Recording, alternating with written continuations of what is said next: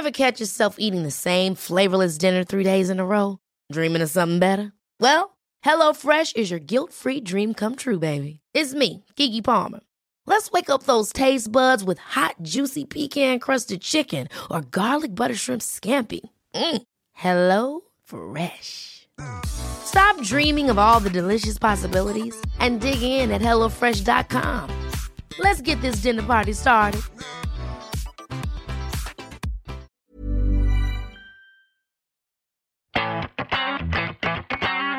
This episode of WhatsApp Araling Panlipunan Rebooted is made possible with PLDT Home. Do it better with the strongest connection.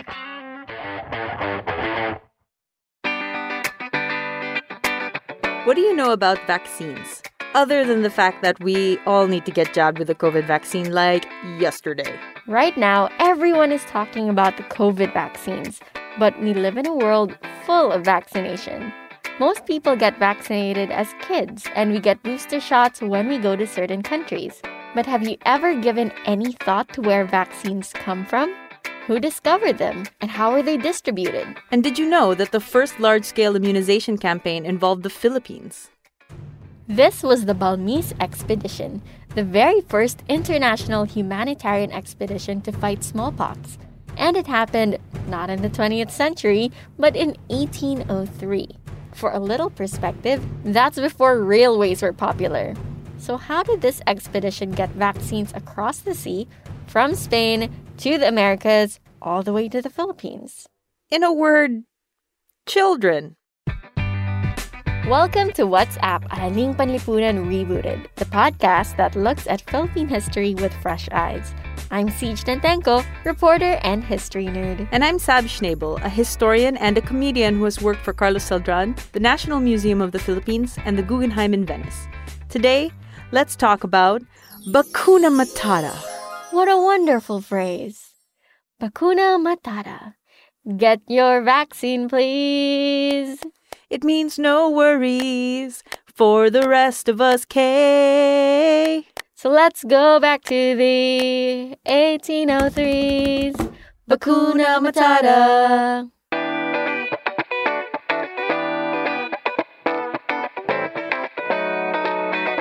As always, let's start with the pearl of the orientation. What was the deal with smallpox anyway? Smallpox was a contagious, disfiguring disease caused by the variola virus that could be spread through droplets, much like COVID-19. But it could also be spread through contaminated objects like bedding or clothing. Infected people would erupt in pus-filled sores all over their bodies that would leave horrible scars and could result in blindness or worse, death. And like COVID, it was a pandemic. Smallpox was everywhere. Outbreaks would happen periodically. This happened so often, there were even etiquette books that taught women how to console a friend whose face had gotten pockmarked. And like COVID, some people had mild cases that they could live with for the rest of their lives, while some had severe cases that left them unrecognizable or dead. The likelihood of death could be anywhere from 1% to 90%, depending on the variant. It was a disease that had been around since the dawn of time. Egyptian mummies had this disease. Queen Elizabeth I wore heavy makeup to hide her scars from it. George Washington had it. You might be wondering, why don't we see people with smallpox in these old paintings from the time? Well, portraits were the original Instagram filters. People paid a lot of money to commission those paintings, and they wanted to look good. According to the National Historical Commission of the Philippines, smallpox was not endemic to the Philippines.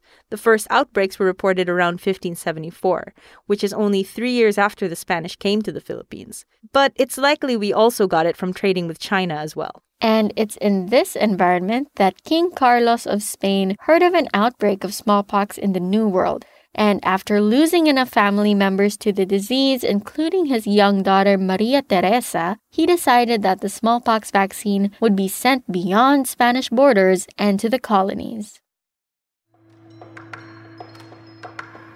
In 1803, King Carlos commissioned his royal doctor, Francisco Javier de Balmis, to assemble a team and set out to immunize hundreds of thousands, maybe millions of subjects of the Spanish Empire, from Spanish America to Asia.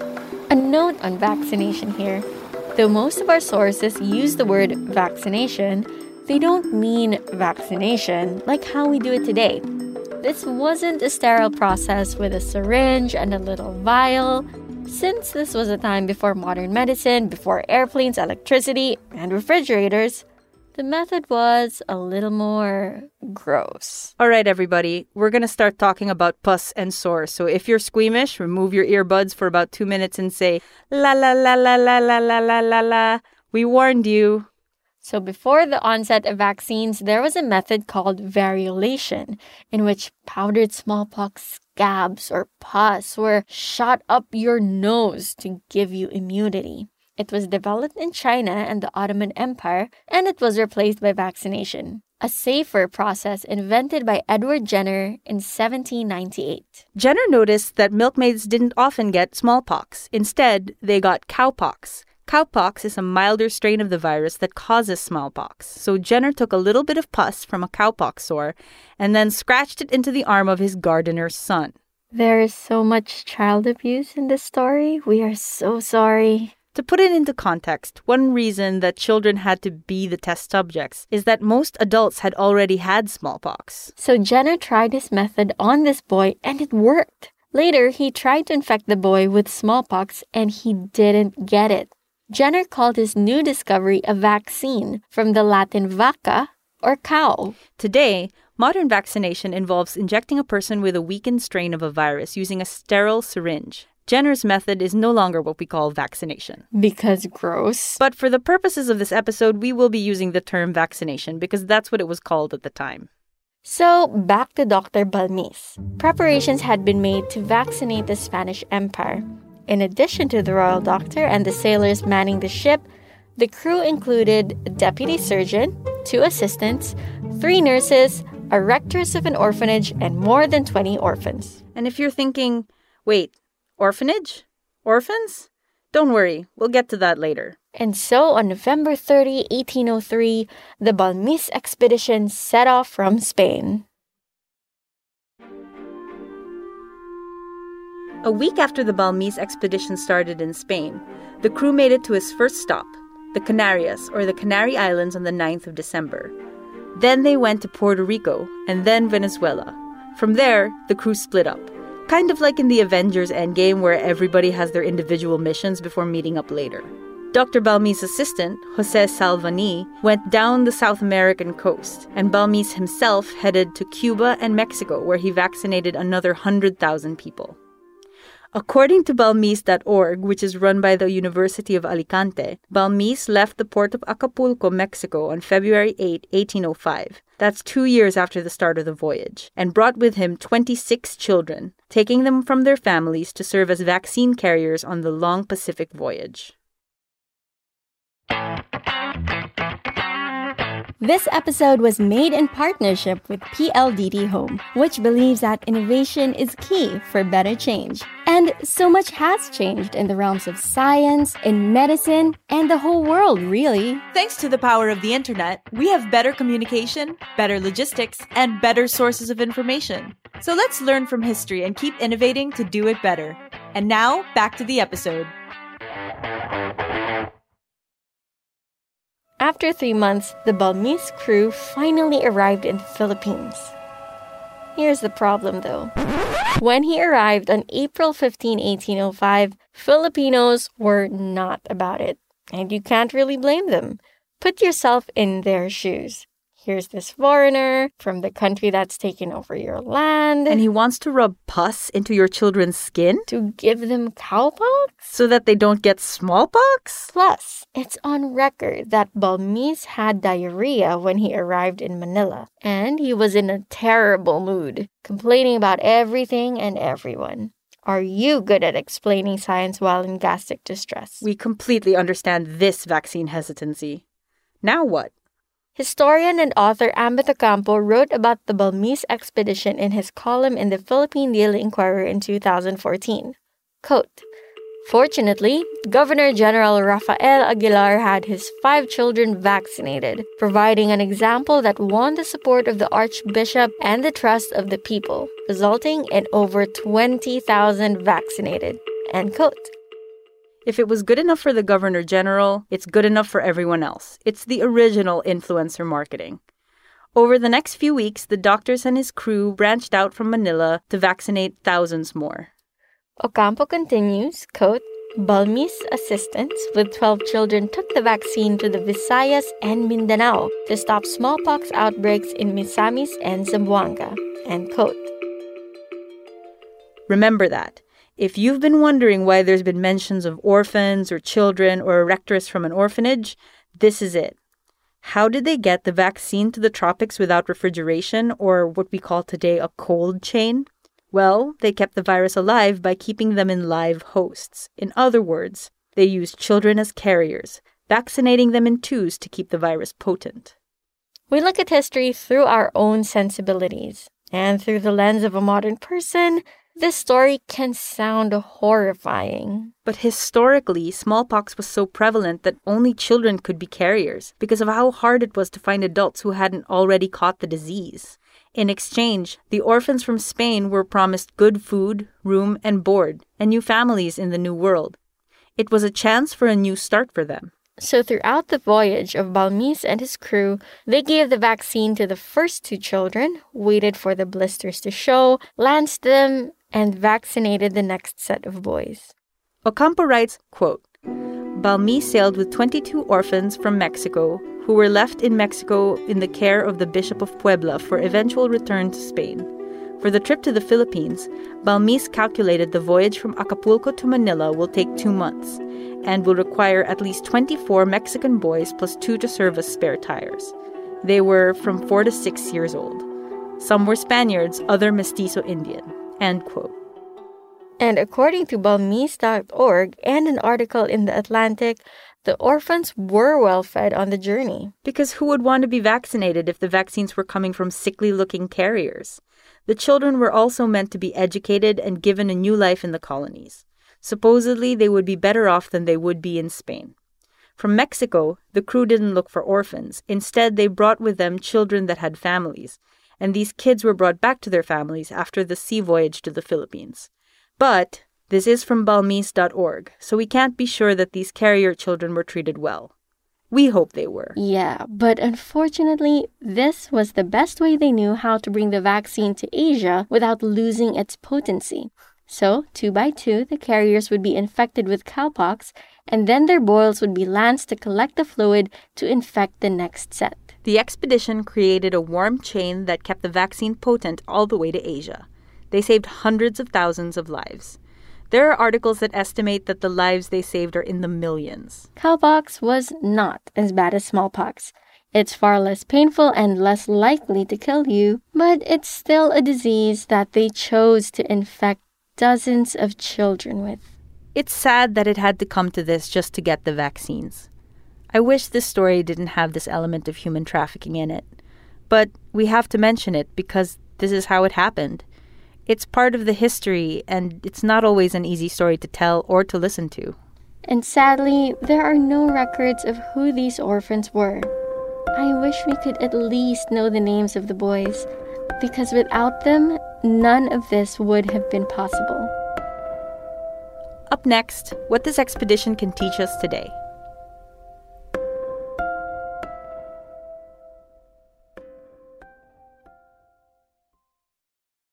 These days, vaccines are still in the news. We talk about when we're going to get vaccinated, how effective the different brands are, billionaires are arguing about patents, and some misguided people flat out refuse to get vaccinated. But what we need to talk about more is what we can learn from history. Number 1, the vaccine wasn't patented. Patents already existed at the time, but according to a recent article by the German Patent and Trade Office, Jenner, the man who discovered vaccines, renounced a patent for his method of giving people cowpox because he believed it should remain affordable for the poorer population. Number 2, life-saving medicine should be shared, not hoarded.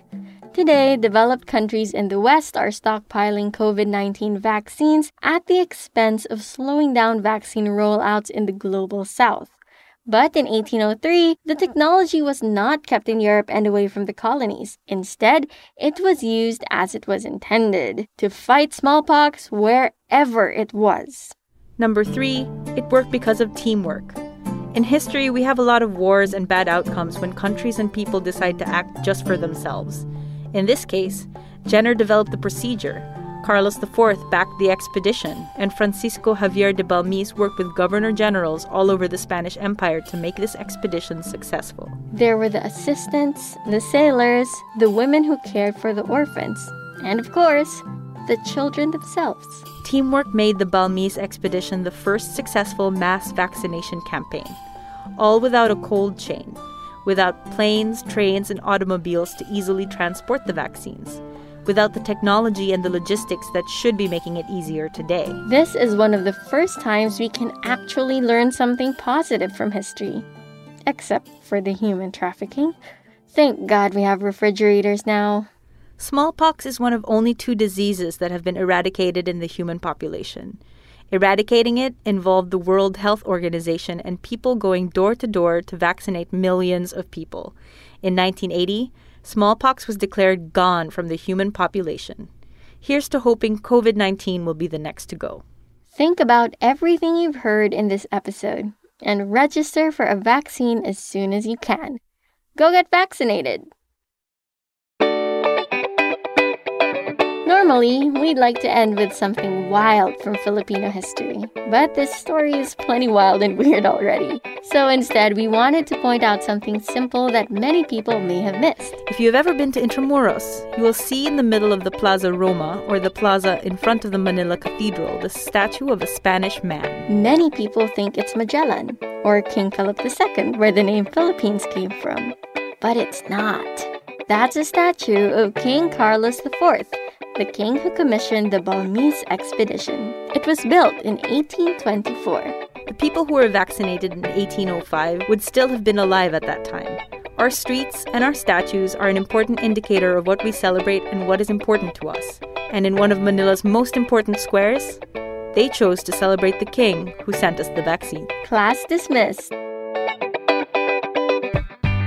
Subscribe to What's Up Araling Panlipunan Rebooted on Spotify, Apple Podcasts, Stitcher, or wherever you listen. Join the discussion and get your dose of Philippine history trivia. Follow us on Twitter at History Rebooted, on Facebook.com/History Rebooted, and on Instagram at History.Rebooted. Once again, I'm Siege Nantenko, Puma Podcast.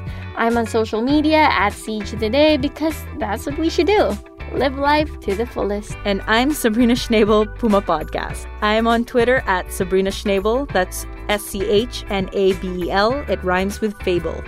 This episode of What's Up Araling Panlipunan Rebooted was produced by Diosa Quiñones and edited by Nina Torralba.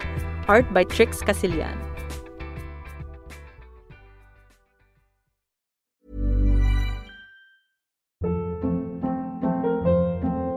Hold up. What was that? Boring. No flavor. That was as bad as those leftovers you ate all week. Keke Palmer here, and it's time to say hello to something fresh and guilt-free. Hello Fresh. Jazz up dinner with pecan-crusted chicken or garlic butter shrimp scampi. Now that's music to my mouth. Hello Fresh. Let's get this dinner party started. Discover all the delicious possibilities at HelloFresh.com.